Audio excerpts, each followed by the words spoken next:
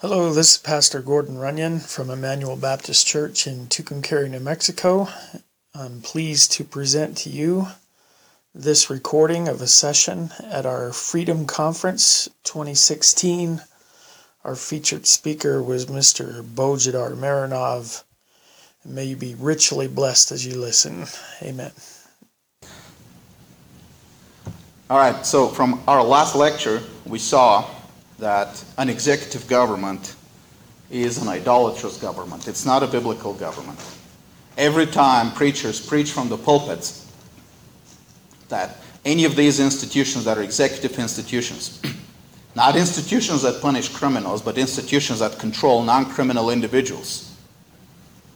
Every time preachers do that from the pulpit and say you got to obey those institutions, these preachers are basically preaching idolatry. I got to say it. It is idolatry. Because there's nothing in the Bible that supports any concept of an executive state of man ruling over other men. This is the theology of Nimrod. This is the religion of Nimrod, of a mighty man who controls other men. This is not the faith of the Bible where the head of every man is Christ. So what is the biblical government? We saw that the biblical government in Romans 13, and I want to read that verse, because many times you will hear those verses read in a light that is anti-biblical. Romans 13, and I'm speaking about chapter 13, verse 3. For rulers are not a terror to good works, but to the evil. And again in verse 4, if you do that which is evil, be afraid. For he beareth not a sword in vain, for he is the minister of God, a revenger, to execute wrath upon him that doth evil. Now this pretty much explains to us what a biblical government is supposed to be, and what biblical government is described in the law. We only need government as a servant. And we need the government as a servant only when there is some violation of the law. And that violation of the law must be specifically declared to be a crime in the law of God. Because there are some violations of the law that are sins, but they're not crimes. Can we have hatred in our hearts? Oh, sure. We're all haters, one way or another. Go ahead, admit it. Every time a spouse does something that somebody does and his spouse doesn't like, his wife doesn't like, or her husband doesn't like, there is just a little grain of hatred. And I'm not trying to tell you always have to examine your heart deeply, to say, okay, now I committed a big sin. I know that God sanctifies our hearts, but we got to admit we always go into that little thing every now and then. But it's not a crime. It's not something the government should be worried about. Children are disobedient to their parents, but we don't expect the government to get in and spank your children. What are you going to do if the government comes to your house and says, I want to spank your children? You're going to shoot that government, right? That's what you're supposed to do biblically. You may want to put in your body all kinds of substances that will make you intoxicated or even kill you. But that's not a crime. Trading in those substances and having those substances in your body must be a sin, and your pastor should be preaching to you against them, but your government is not supposed to do anything about them, because your government is not a God. Your government is not supposed to control your heart. So, the biblical government is only a judicial government. That means when you commit something against somebody else, that is a crime according to the biblical law. Plus, one more condition, there are two witnesses to it. And you can't be one of those witnesses. The criminal can't be one of those witnesses. Because when the criminal is one of those witnesses, it justifies what American government is doing on the battlefield now, and that is torture. I don't care what Fox News says about it, to be honest. The Bible specifically denies the right of you taking information from somebody else by applying pain. We have become such a pagan nation, you wouldn't believe. We justify torture. Anyway, I don't want to go into that. But the only government that we're allowed to have is judicial government, the courts. America was like that before. When America was started, we didn't have any executive government. We had only the courts and the servants of the courts. You had the local judge, and the local judge was the highest authority in the land. And he was only active, and he was actually not even a professional judge. Most of those judges were just, people that had their business. They would just go to the courthouse when there was a case that they had to decide. And basically, they weren't even deciding the case because we had also the jury system, which we today ignore. We still have it ritually. It's still like a ceremony, but we have prostituted that as well, to be honest. And we had the judges and the jury system, and that was the civil government of America. In any place you go, you wouldn't meet any other government agent but the judge, the sheriff, who was an agent of the court, and the jury system, which was temporary. That was all. But that is the government system we're supposed to have. Outside of committing a crime, nothing else. The problem is we complain today a lot about what the government is. We complain about Obama, we complain about Congress, about the Democrats. Those smarter among us complain about the Republicans as well. But the problem is you can't beat something with nothing. Unless you come up with a comprehensive system of what the government is, you don't have to be able right now to enforce this system, but unless you come out in open with a system that is possible to apply, that has been applied before, and it can be explained in simple terms to people, you are not going to be able to do anything. You can't beat something with nothing. Trying to change the government just by changing the people in it is not going to work either. What you're doing is you're doing exactly the same thing what those Jews who rebelled against Rome did. What did? They rebelled against Rome, but they were in their hearts the same people who said, we have no God but Caesar. We have no king but Caesar. And at that point where they rebelled against the Roman Empire, all they wanted to do is to replace Caesar with their own little Caesars. We don't want to be that. We got to go to the Bible. We got to ignore everything we have been taught by our modern system. We got to go to the Bible. We got to be consistent. We have to be so consistent with the Bible that nobody can tell us you're contradicting yourself. Yes, we have to go to the past sometimes because the past can give us some good examples, but we got to be careful about it. And in fact, we got to be just like that student of the kingdom that Jesus talks about in Matthew 13. I want to go there, and I want to read you that parable, which is very often ignored. And here is verse 52. Therefore, every scribe instructed into the kingdom of heaven is like unto a man that is a householder, who bringeth forth out of his treasure things new and things old. The only criteria whether you keep that thing is not whether it is new or old. It can be new, it can be old. The issue is, does it have value? Right? When my daughter went through my garage to find out stuff that she could sell to buy her expensive camera, she wanted to be a photographer, the only thing she looked for was things that have value. We all do that. We go through our old stuff, and the only thing we pull out of it, the only thing we keep, is what has value, new or old. So when we think about what we want to take from the past and what we want to take new thing, we always go to the Bible and think, how is that thing's value compared to what the Bible says? Conservatism is not enough. Biblical worldview is what we need. Of course, we also need to be careful to not go into the same idea of we got to change things right away. We're not going to be able to change things right away. But we got to speak about things right away. We got to start speaking about them. And the first thing we need to start with is our own hearts. Are there any areas of our own life where we have submitted to that pagan, idolatrous executive government that people can point to it and say, you're speaking, but this is what you're doing in your own life? Are you using government subsidies?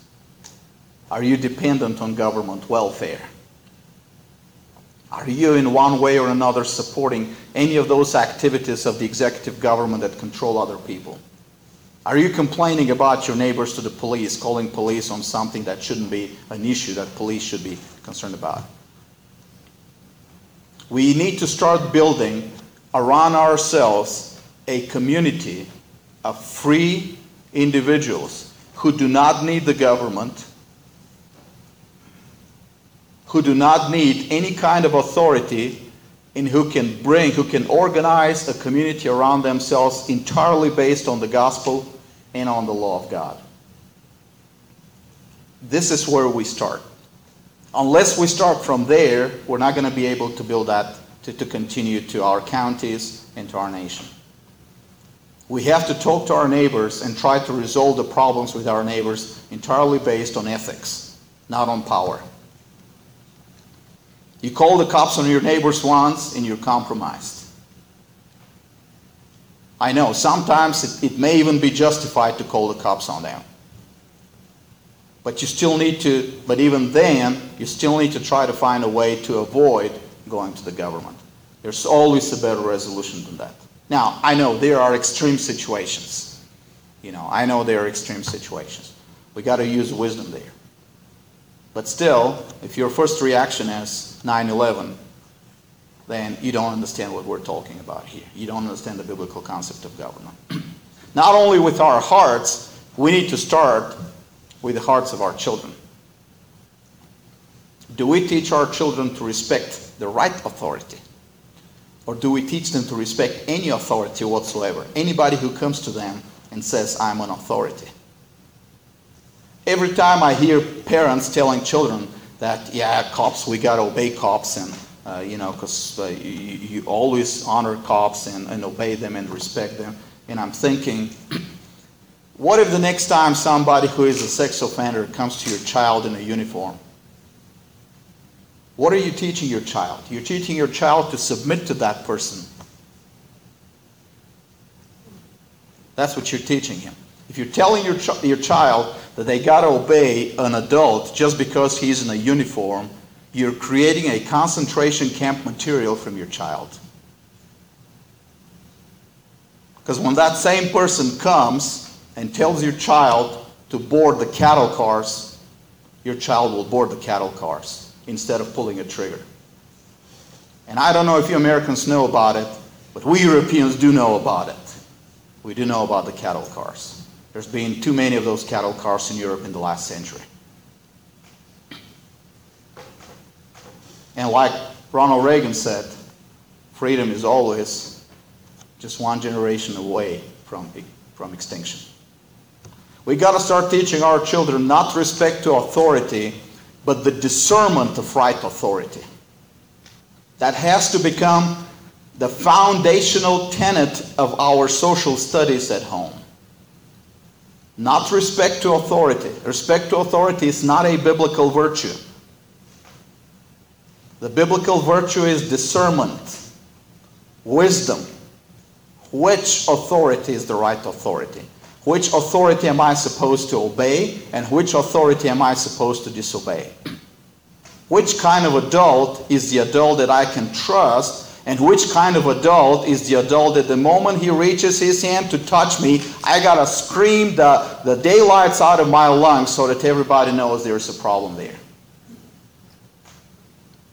Which kind of authority can tell me, come with me and I will follow them? And what kind of authorities, when they tell me, the first thing I need to do is just dart out of there at a light speed?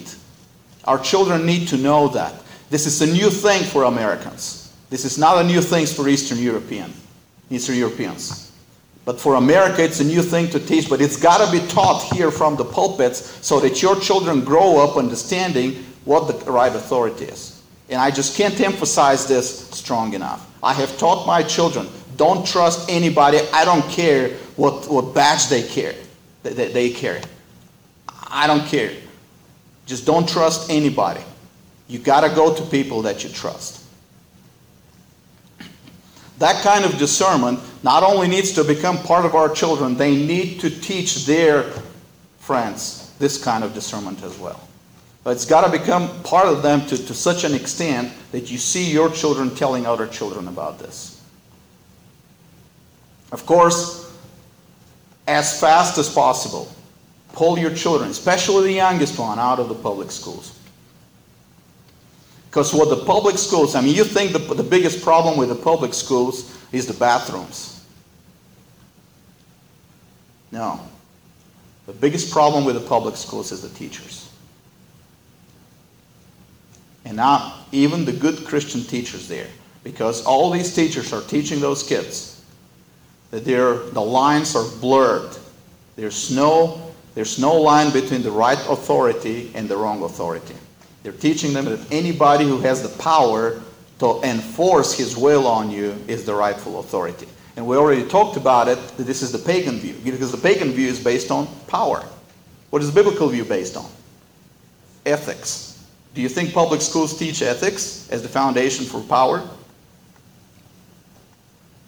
What's the last time you heard the law of God preached from the pulpits in the public schools? In fact, they started long ago with that exact idea that we're not going to teach the law of God, but to the contrary, we're going to undermine that Christian influence. And when people tell me today public schools have failed, and my answer is, oh no, they have been dang successful. You just don't know it. They have been more successful than you think, but they want you to believe that they have failed. And when people say, yeah, we're going to reform our public schools, they're already reformed. They're already operating at full capacity, at full efficiency, and so on. The next step, of course, is our families. How much is our family entrepreneurial and individual family under God? How much does our family depend on the state, and how much do we depend on us? That's a big thing. That's got to be between a husband and a wife. It's got to be between a husband and a wife and their children. The nuclear family is the foundation for a Christian civilization. I hate to say that, but sometimes, but when Jesus wanted to say, you got to follow me, he used that extreme example of, if your parents are trying to take you away from me, forget about that. You better follow me. I'm not saying to any child here, you're justified in disobeying your parents. But we all need to know that the family that we have is a nuclear family. A husband and a wife and their children that are not adult yet. When that child grows up, the family must be focused on that child becoming an independent individual. I have an article written in one of my blogs. The blog is called Christendom Restored. And I wish everybody read this article, because this is kind of lost in America. It used to be a common knowledge in America. And the title of the article is, excuse me, The Individual Purpose and the Kingdom of God. Let me put it this way. It is not the past that will win our children for Christ. It is their future that will keep them in Christ. They have to have a purpose for their lives, and you as parents are obligated to nurture that purpose for their lives from an early age. And that purpose must include them and God and nobody else. Not even you, okay? I know they will love you till the end of their lives, and they will honor you, but their purpose must not be dependent on you. Their purpose must be entirely dependent on God. They have to have a future that is much better than what it is today. They have to see that future in their eyes. They have to go around daydreaming about their future, And that future must be created in their mind by you, the parents, because this is the only way to create an independent individual. This is what I told my son when he was still young. I said, son, and I wrote that in that article. And I told my daughters the same. They're smarter. They picked it up even without, girls are smarter. So I told him this. When God created the world, there is 160 acres out there for you. There's a corner of that creation for you to take and develop into a civilization. It may be a small corner, it may be a big corner, but it's your corner. Nobody else is going to take it. And I want you to focus on anything else but on your purpose. Finding those 160 acres that is just yours.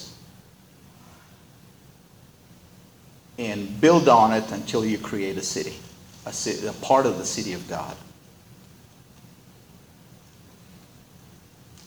I have been blessed with the best children. I'm the worst father of the best children in the world. I know you're jealous now, but that has been an operational philosophy of my children, that they always look to the future. Forget about the past, Paul said. Forget about the past. The future is yours. And I want you to read that to your children every time you have your devotions. 1 Corinthians 3. Oh, I'm sorry. No. 1 Corinthians 3, 21 through 23. Yeah, 1 Corinthians. This is what I used to read to my children. Therefore, let no man glory in man. You're not to be dependent on other men. For all things are yours. Whether Paul or Apollos or Cephas or the world or life or death. And I want you to see this. Or things present or things future. All are yours. The present is yours. The future is yours. What did Paul miss? The past. Because in another place he said, I forget about the past. Your children must grow up with that idea that the past is not theirs and they're not to be nostalgic about the past. There is future for them and they have to be dreaming about that future. They have to be reaching out to that future. They must be working for that future. That is their individual purpose. That is the way you create people that later the state will not be able to take away from you and make into little idolaters, like so many children around us. You will create independent individuals. Why do you think the government and the liberals are so afraid of homeschoolers? They cannot control them. They think for themselves. Why do they think for themselves? Because many parents among homeschoolers, even if they didn't know what I just said now, instinctively have taught their children to look to the future instead of looking to the past. It's a pagan thing to be nostalgic about the past. There's a glorious future for your children, and they need to know it. Of course, the next step now is, after the family, as the church. The family must be future-oriented, but then we have a church that is supposed to be bringing to us a prophetic word from heaven. And of course, the American church is really working hard on it, right? That's a sacred cow here, but I gotta say this. Before we touch the government, we have to touch the pulpits. America was not created in that legislative assembly in Philadelphia. America was created in the pulpits of Geneva and the pulpits of London and Edinburgh in Scotland. It was created in the pulpits in the colonies between 1620 and 1773. America is a country that was built on the pulpits. We won this country through the pulpits. We're losing it today through the pulpits. And the only way to regain this country again is through the pulpits. I think we don't have problems with socialists in this country. Not that we don't have socialists in this country. We don't have problems with them. The only problem we have is with our pastors. We have allowed people that are false shepherds to man our pulpits, to preach idolatry, to make us dependent on the state, to teach us to obey a pagan government. We have those pastors that have become, that have turned the word ministry into monistry. We have wasted billions of dollars. We have wasted billions of dollars in donations to ministries that have preached defeat, that have actively encouraged us to believe in defeat, that have actively encouraged us and preached to us and taught us to do nothing whatsoever about what's happening in the country today. And if I tell you some numbers, you will be completely devastated. And I will go there. I will have to tell you that number because I want you, those numbers, because I want you to be devastated. And I'm just going to use Baptists, okay? I'm not going to go to other places. Franklin Graham's ministries, like Billy Graham Ministries, $120 million a year. John MacArthur's several ministries, total of $70 million a year. Albert Mohler, the Baptist, Southern Baptist Seminary in Louisville, Kentucky, $40 million a year. We're talking big money there. And all these people preach is defeat and passivity. You know, there's nothing we can do. And we can just look at this fallen world and we can't do anything about it. But we could have spent all this money on bourbon and the results would have been better.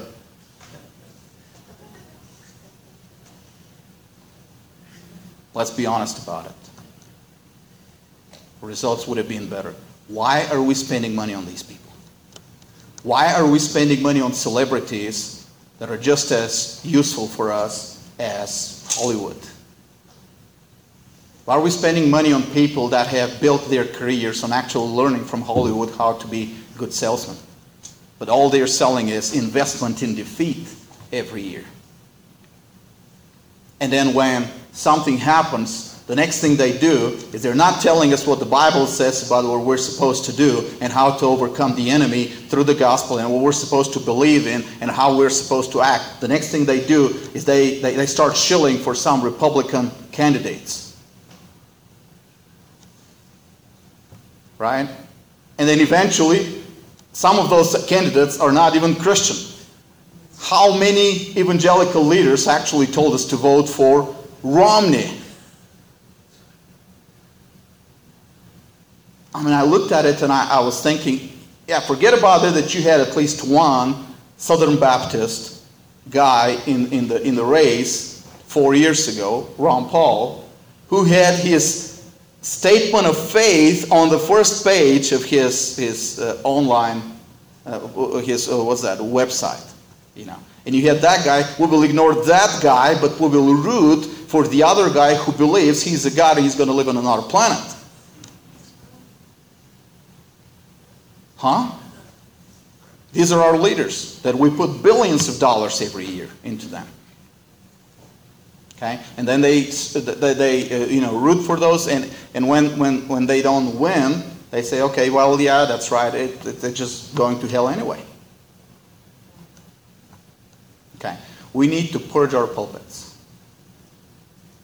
We need to go to every single church and look at that pastor, and if that pastor in that church is not preaching rebellion, he's an idolater. In a time when injustice rules the land, the only righteous sermon is a sermon of rebellion.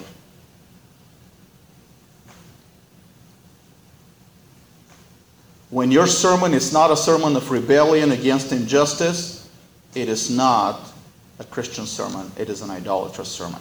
I don't know how we're going to purge the pulpits. To be honest, I wish I had the answer to this. I've been asked many times, how do we purge the pulpits? I don't know. Something needs to happen. I know most of these pastors are heavily dependent, heavily focused not on the outcome, but on the income.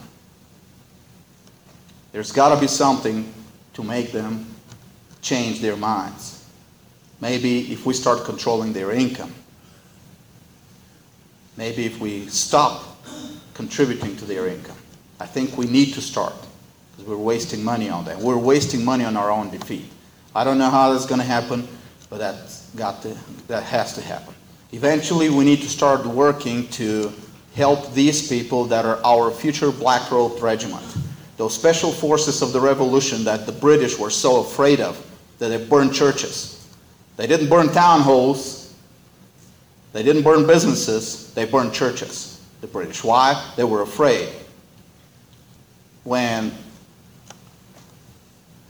Her Majesty Representative Pitt entered the British Parliament to say, and I know, this is about Presbyterians, but it still has something to say about how they viewed the revolution. When he entered the British Parliament to announce the news of the American Revolution, his first words were, "Cousin America has run off with a Presbyterian parson."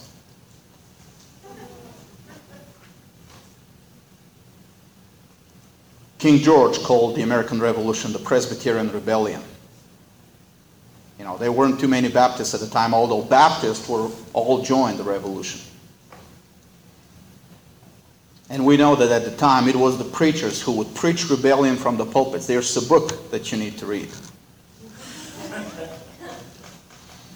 It's published by Joel McDermott at American Vision, and it's 3 sermons of those times, of the 1770s. And I forgot the name. I'll tell you the name later, okay? And you can go to American Vision, their website. It's actually, the book is right there. I think it's on the first page. But when you read those sermons, you're wondering how these pastors would survive today in our modern church culture, because what they were preaching was rebellion. They were preaching open rebellion. No wonder that the British intelligence officers were after them. They were trying to assassinate them. There was a British intelligence officer that sent back a letter, a report back to his government, and he said, "There's this Johnny Witherspoon. That is the whole trouble for us." Y'all know who John Witherspoon was. Okay. Replacing them with the Black Robe Regiment means a total redirection of our stream of donations. Finding the right people, those who preach and support these people. It may mean that you're not going to get your money back from a 501c3 ministry, because some of these people may not be even a 501c3. But you got to find these people. And if you can't find them, there's still a ministry in Bulgaria. But we are responsible for building that Black Robe Regiment. The government's not going to do it. The institutional church is not going to do it. We in the pews are supposed to build that. We with our money. And the next step is, after we've dealt with the church, the next step is we need to start starving the beast through local action. Not necessarily taking over local government positions.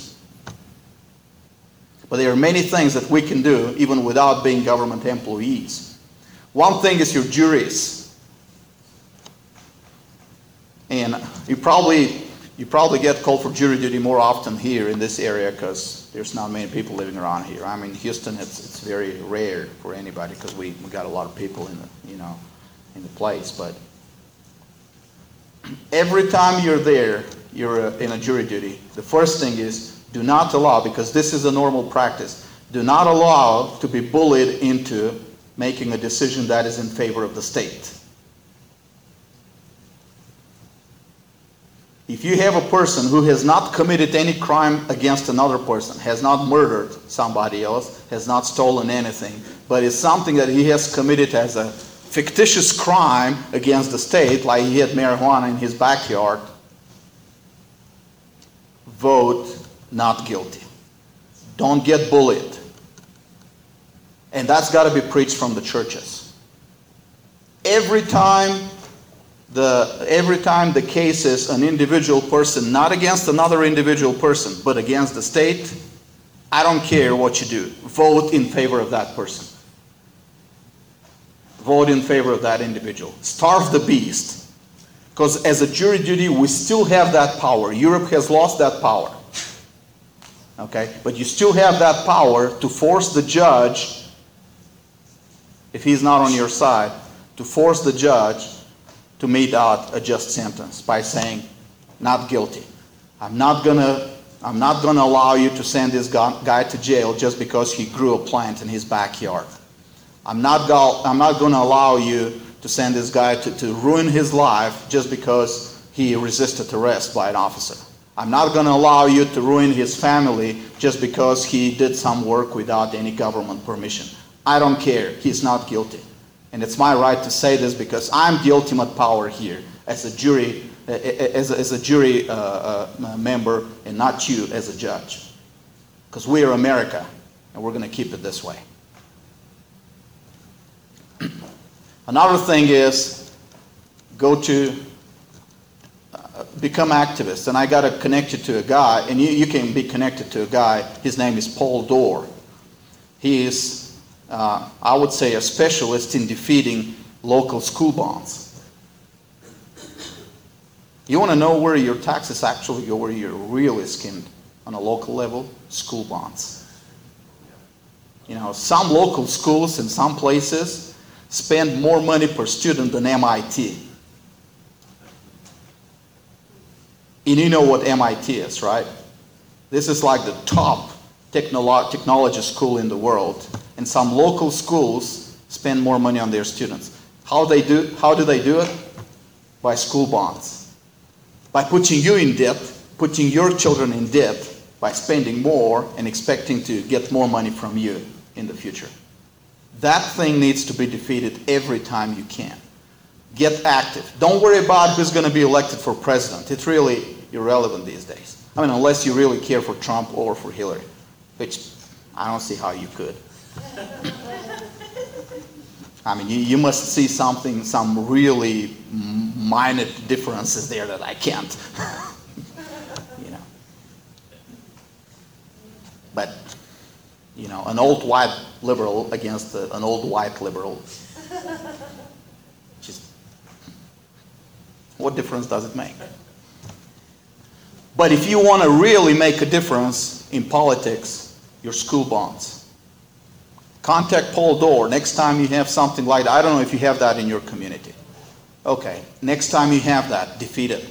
Talk to people, become activists. This is where you need to become activists. Don't give them your money. Don't allow them to take your money. Don't allow them to put you in debt just because your local school wants to have a fancy team or a pool or something like that. Just defeat it. Another place you can do that is influence your sheriff. The sheriff is a legitimate institution only as long as he's an agent of the courts. You got to talk to him. You got to talk to him about the biblical view of civil government. He has to become disentangled from the federal government. Any kind of handouts from the federal government is something that he must reject, and you got to talk against it. You have the right to go to your local sheriff and demand to know if he has taken any handouts from the local government, from the federal government. If he has taken any kind of military equipment, that is a campaign for you. That is a campaign where you can get involved and tell him, no, return it.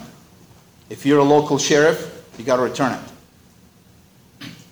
Another thing is, of course, New Mexico is not like this. I mean, in most places, like Houston is not like this, but in other places, if you have a sheriff that has even the slightest inclination to ban any kind of guns or even open carry or anything like this, that sheriff must be ostracized. He must be completely kicked out. He is not worthy to be your sheriff. Okay? Judges. Your judges must be asked, are you going to apply, you're a local judge, what kinds of laws are you going to enforce? Is it federal laws or is it local laws? Because if it's about federal laws, we don't need you. We have federal judges.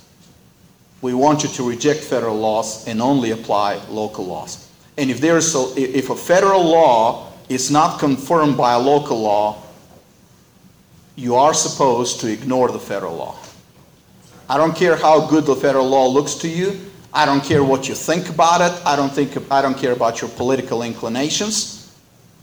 You're a local judge, and if we wanted that law to be applied in our locality, we would have voted for it. And if we haven't, forget about it. You're not supposed to enforce it. The county level. Every single increase in the budget on county level, you must make a lot of noise about it. It must be rejected. The counties, all the budgets must be, I don't know about your county, but I read somewhere that there's basically no county in the United States that is solvent today. They all spend more money than they have in. Are we complaining? We're complaining about the federal government. But we can't even put order in our own house, in the counties. And we're not talking about the big cities like Chicago or New York City. We know those are run by Democrats. Those will be insolvent. Eventually there's going to be trouble when you run out of other people's money. But our own local counties, outside of the big cities, good old Christian, Republican, conservative counties, why are they in debt? And why are we not doing anything? And why are the pastors silent about it?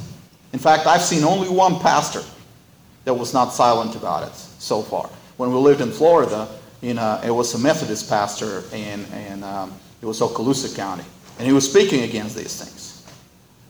I got to tell you, his church was full. People were just flocking to his church because they thought, well, this guy is real. He just, he spoke against it. We got to start doing that. A lot of pastors are afraid of it, but we got to go to the local governments and say, I want to know. I want to see your books.